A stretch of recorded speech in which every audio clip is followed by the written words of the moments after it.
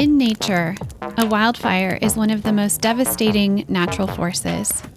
It burns hot and fast and leaves little behind but ash and char. Or so it seems. Very soon after the fire passes through the forest, life returns. Shrubs and weeds that clog the forest floor have burned away, leaving space for new trees, grasses, and flowers to emerge and flourish. Habitats are created, bringing new insects, birds, reptiles, and mammals. A cancer diagnosis can feel like a wildfire, our bodies becoming this new, fire-clarified landscape. For some, cancer changes utterly everything. For others, cancer brings greater clarity and purpose. And some of us are still searching for what life after a cancer diagnosis will look like. Welcome to The Burn. We are exploring stories of life and transformation following a breast cancer diagnosis. I'm April Stearns, the founder and editor of Wildfire Magazine and the host of this podcast. Today we're going to hear a piece about the longing for fertility affected and delayed by breast cancer treatment, and one woman's conversations with her someday child to cope with the grief of uncertainty. I've said this a few times on this podcast. To me, the effects that cancer can have on a person's reproductive health are among the hardest aspects of being diagnosed young. When cancer threatens to choose before you have a chance to choose for yourself, whether you want to have biological children or not, is a profound robbery. An aspect of this that I think is especially challenging is that for those diagnosed at a stage when getting to a place of no evidence of disease in the body is the goal, cancer is presented as simply a little detour on the road of life. The message is put your head down, spend several months to a year in treatment, yes, but then you're right back on your way. Good as new, normal again.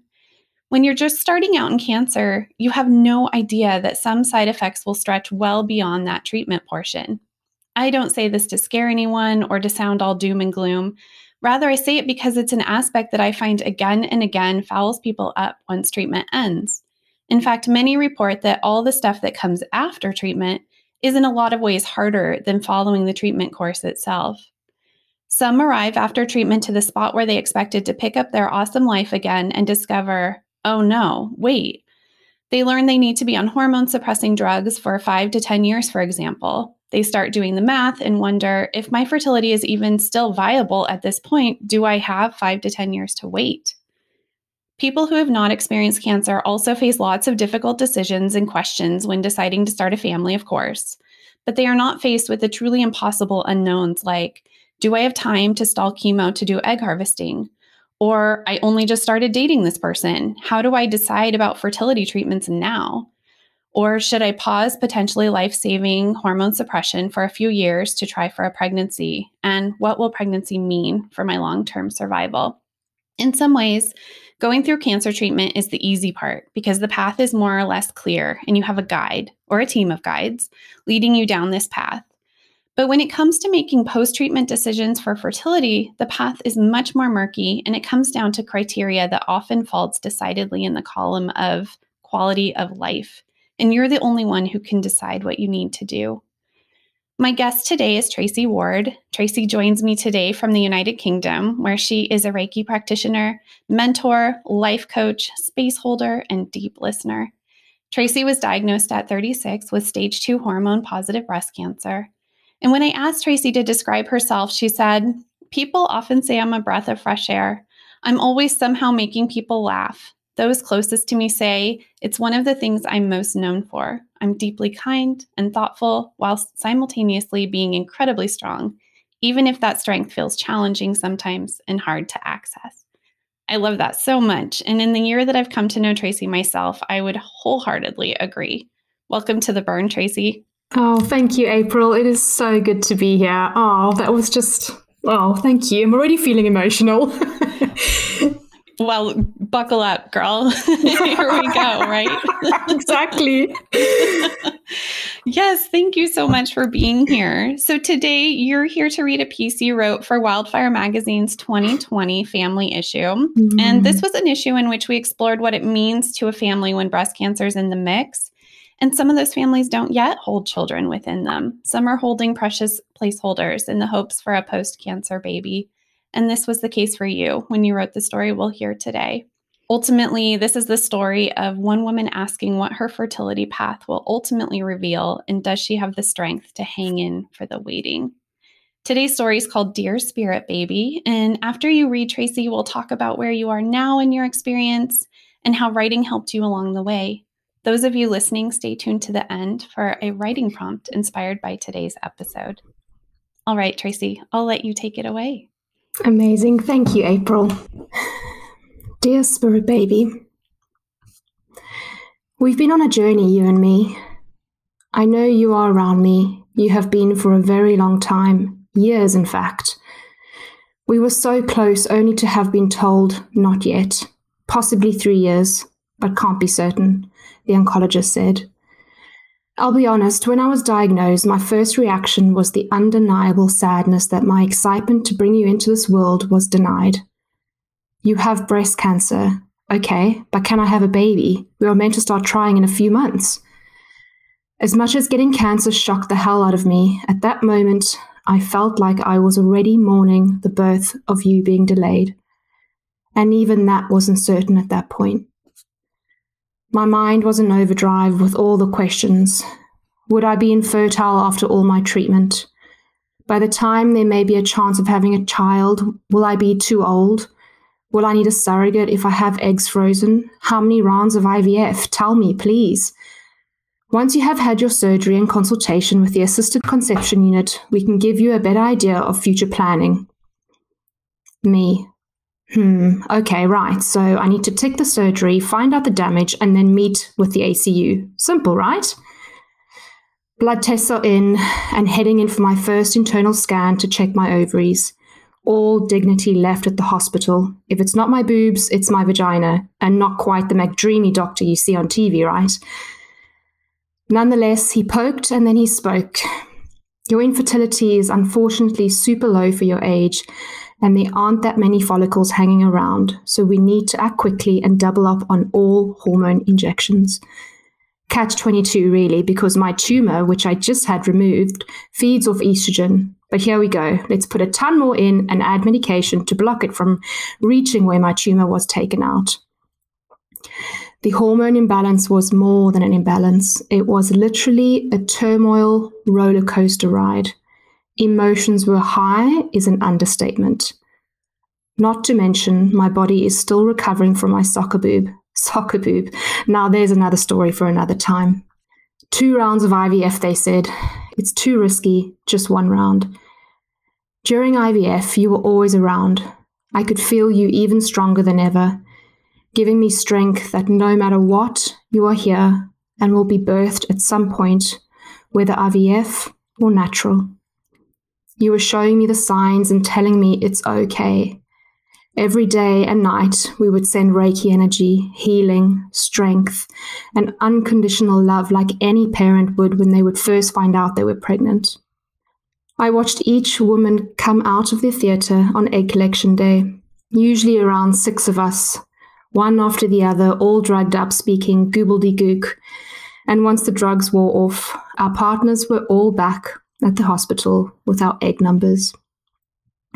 Some women with 30 eggs, some 19, some 25, and me, 3. 3 for the first round and 5 for the second round. Quality versus quantity, they kept telling me. Sitting in the waiting area with those women was somewhat the hardest part because they would all speak about how excited they were for the next phase of embryo transfer a month later. When are you thinking, Tracy? They would ask. Throat, gulp. I guess 2 years.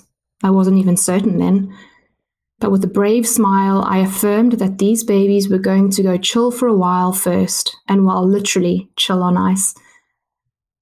So it was as if I went through the process with no reward, if that makes sense.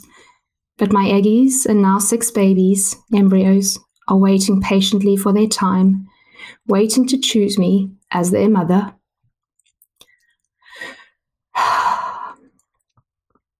Even though there is still the risk of infertility following tamoxifen, I believe your soul will be here with us. It's not a matter of how, just a matter of when.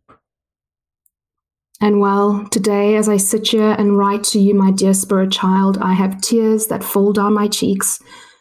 My heart wishes you were here in my life already, but I know, and you know, that the time will be so perfect when it does come. And while some days are harder than others, these triggers are a reminder from you to me that your soul or souls will be but a magical gift to this earth. And I look forward to the day you get to choose us as your parents. We, your amazing father, and I are awaiting you patiently, dear ones. Love you unconditionally, your mother. Oh, Tracy, that was beautiful.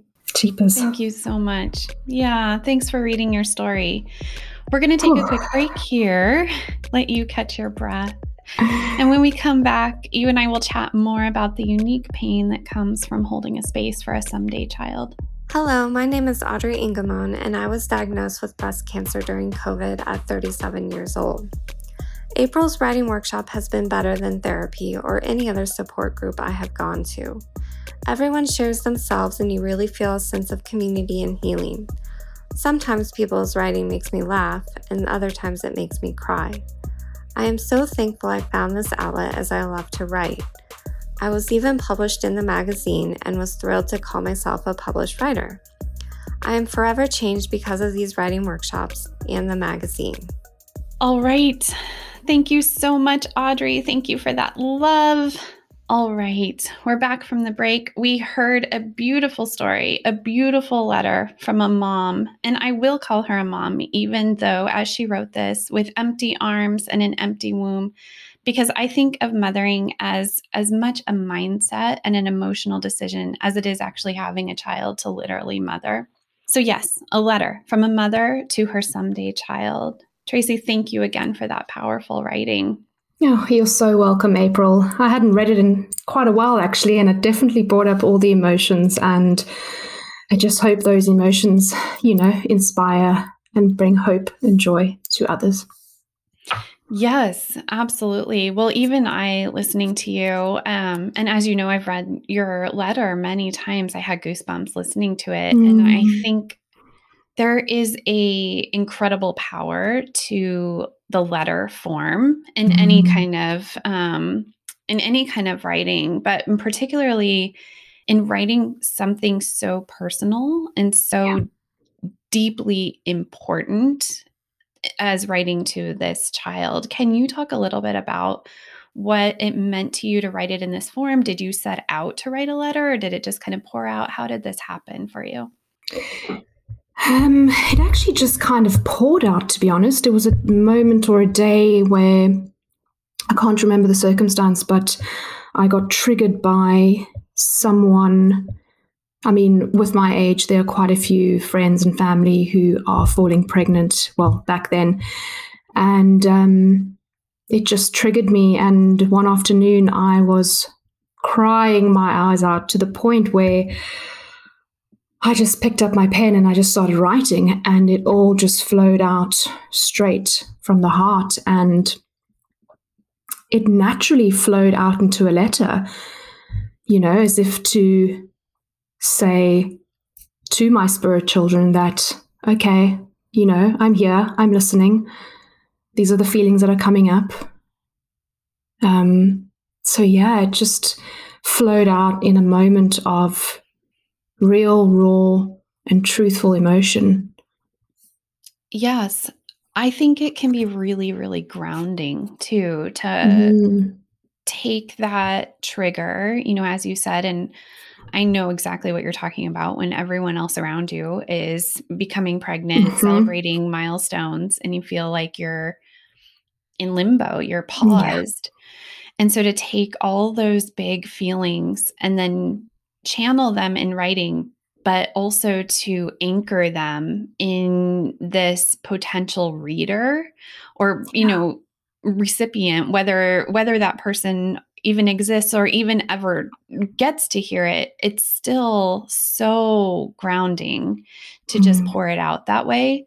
I often suggest people write, I call it the power of the unsent letter, because even, like I said, if you never intend to send it, it just gives you that channel that you need. Yeah. Completely agree. Yes. Thank you. Thank you.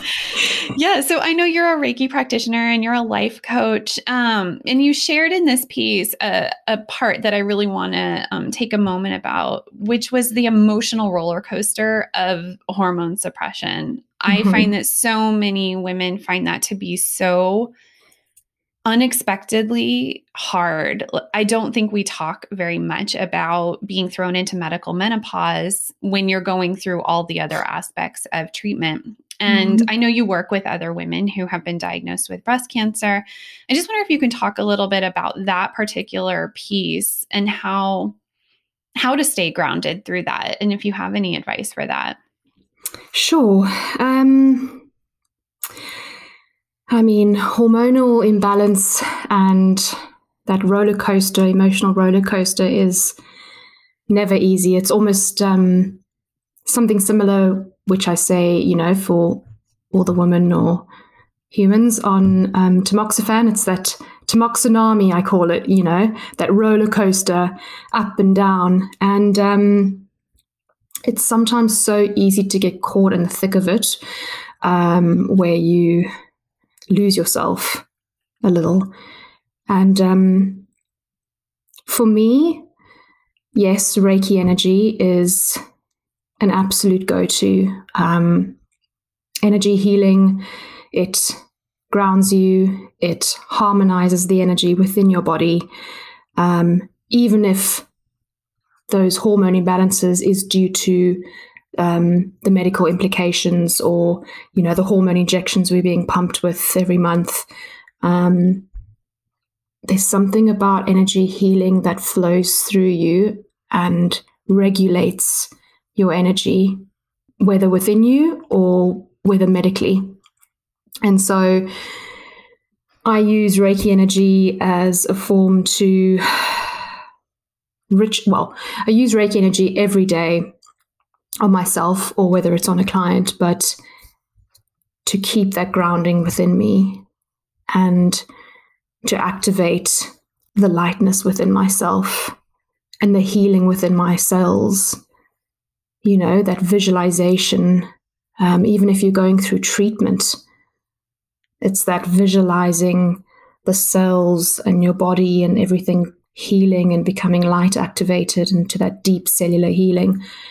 But alongside the Reiki energy is little things like taking a walk in nature, waking up and being present with having your cup of tea. And when you are in the midst of a emotional turmoil, is also a bit of a self-compassion exercise for yourself to really just put your hand on your heart and say, okay, Tracy, I love you and I'm listening. I love you and I'm listening. Mm-hmm. This is what you're going through right now, and you will get through this next little phase. That self-compassion is so, so important. Sorry, April, you were going to say something. Well, no, it's just that listening part.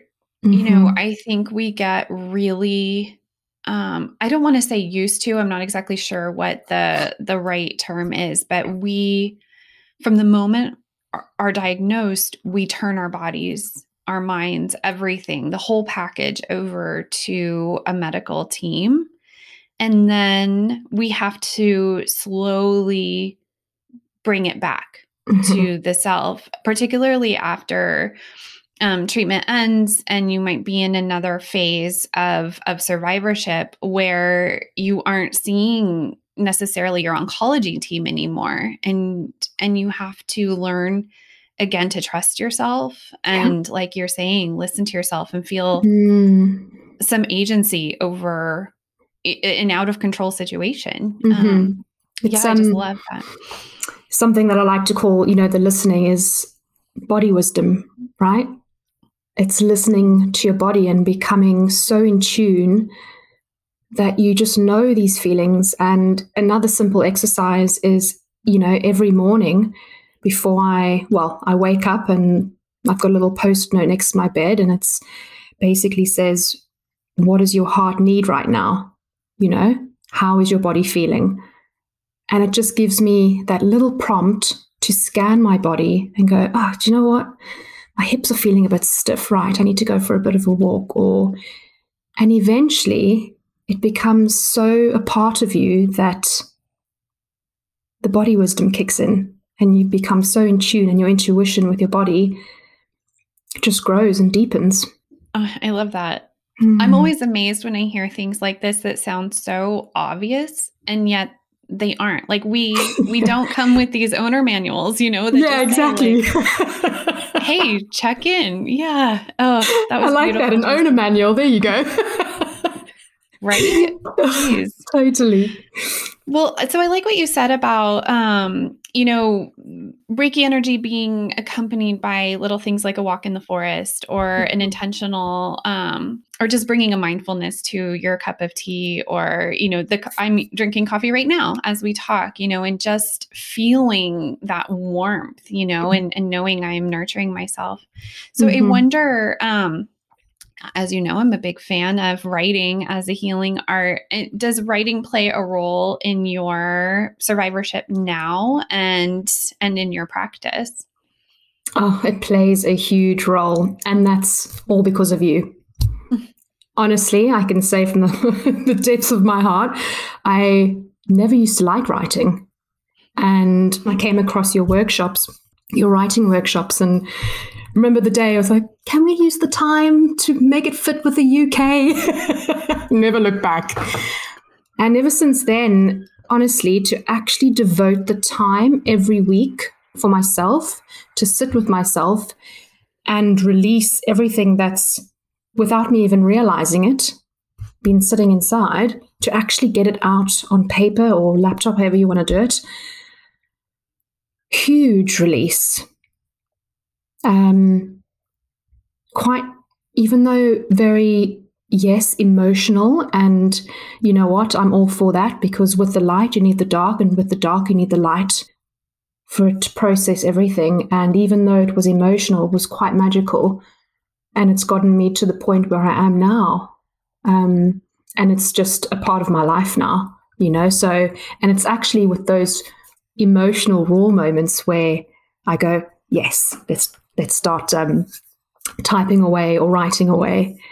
And if there's one piece of advice I can say is, I would recommend it to anybody and everybody, whether you have cancer or not. It's just such a beautiful process to deepen within yourself and to get to know yourself a bit better as well. Mm-hmm. The listening part, right? Mm-hmm. Yeah. Well, so it's been a little over a year almost a year since I published your piece. I'm not exactly sure when you wrote it, but can you give us an update on where you are now in your survivorship? Yes, sure. So obviously back then I was uncertain with many situations, fertility included. And then I was on tamoxifen, and as we all know, tamoxifen is not fun. And unfortunately, I had a fair few side effects, to the point where I was in and out of hospital, having extra scans, oncologists thinking I had, cancer in various parts of the body and blood clots, you name it, to the point where the oncologist said, okay, hang on a second, we need to take you off tamoxifen, give your body a break, and see if it actually is the drug. So, of course, I agreed. Who wouldn't? Took a break, and that was, I'd say, September last year, October. And then after 2-3 weeks, it's as if a veil had been lifted, and my body just started, I want to say, coming back down to earth. Everything started re-collaborating again and working together. And yes, there was that thing in the back of my mind, oh, I'm not on tamoxifen. There's always the catch-22. But with that, I just felt a lot more myself. And so my oncologist said, right, we're going to put you back onto tamoxifen. And I was a bit in two minds. And I then just said, well, I know we're maybe 6 months early, but could I not just stay off tamoxifen, let it wash out of my system, and potentially start trying for a family, if that was even possible? So I got the go-ahead. It washed out of my system, and we started trying in January this year. And we tried for quite a while naturally, and it got to the point where the oncologist said, look, it's not working, go for the IVF, you've got your embryos. And it's funny because I actually said to my fiance, I feel like those spirit babies, when I wrote the piece, those were always going to be our babies. And so we started the process in July this year, which is also very much a roller coaster. And after months and months of having negative tests, we went through the IVF. And if you could see my face now with the tears starting to form, I can happily say that I am now pregnant. And it's still somewhat very surreal to even believe, because what we get told is what we get told. But it wasn't a case of how, it was a case of when. And I truly hope that this message and today's recording brings just a little bit of hope for all of you out there, because this little baby, the spirit baby, is a miracle, and it's living proof to bring hope for others, honestly. And that's what I intend to do further than this. So yeah, very excited. I am so happy for you, Tracy. I wish people could see both of us right now. I'm just like ear to ear smiling for you. I'm so excited for you. Oh, thank you, April. I mean, you know the journey, right?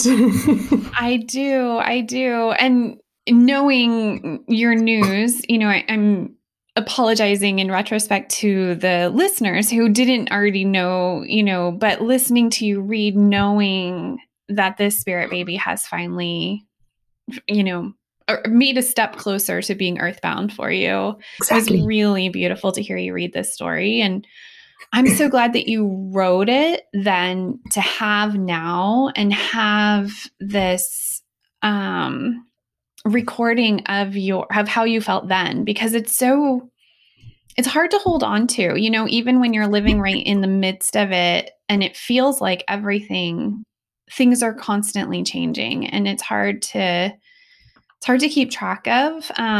Even, had this not been the case for you, had you decided not to, go forward with a pregnancy or something like that, I still think it's an important marking of a time you were at in your, cancer experience. So I want to thank you so much, Tracy, for being here, for sharing your big news with us, and talking about these ups and downs. It's like I said, in the beginning, that there's so much more than just the cancer itself. There's so much more to this life post-diagnosis, so many different paths. And I just really want to thank you for illuminating what this particular piece was for you, because I know there are a lot of women out there where you were then, hoping beyond hope that they can welcome a child, and not sure how that's going to be, all the things you said, is it going to be my body? Is it going to be someone else's body? Like, how is this going to happen?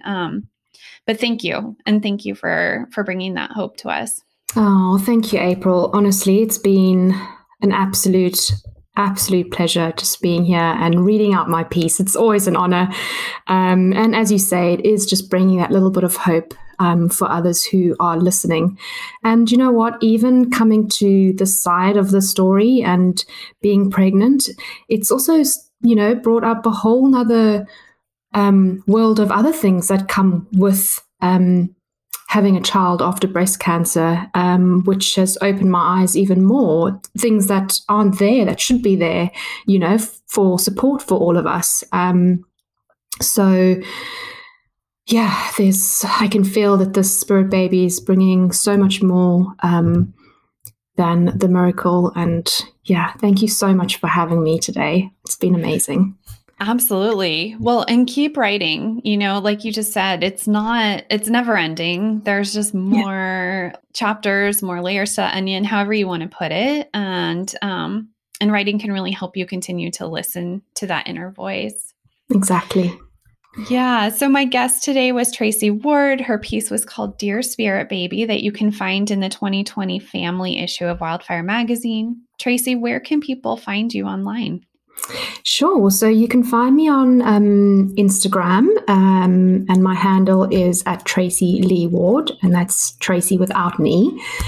Or my website, which is www.tracyleeward.com. And honestly, my heart, my door, my DMs are always open, even if you just want to have a chat, even if it's for the story and something you're going through similar. I'm always here for you.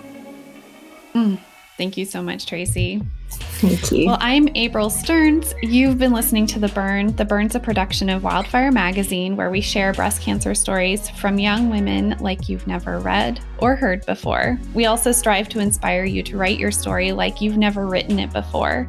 Stay till the very end for a writing prompt inspired by today's story. Our producer is Bill Smith of Shoe Production, and our production assistant is Monica Haro.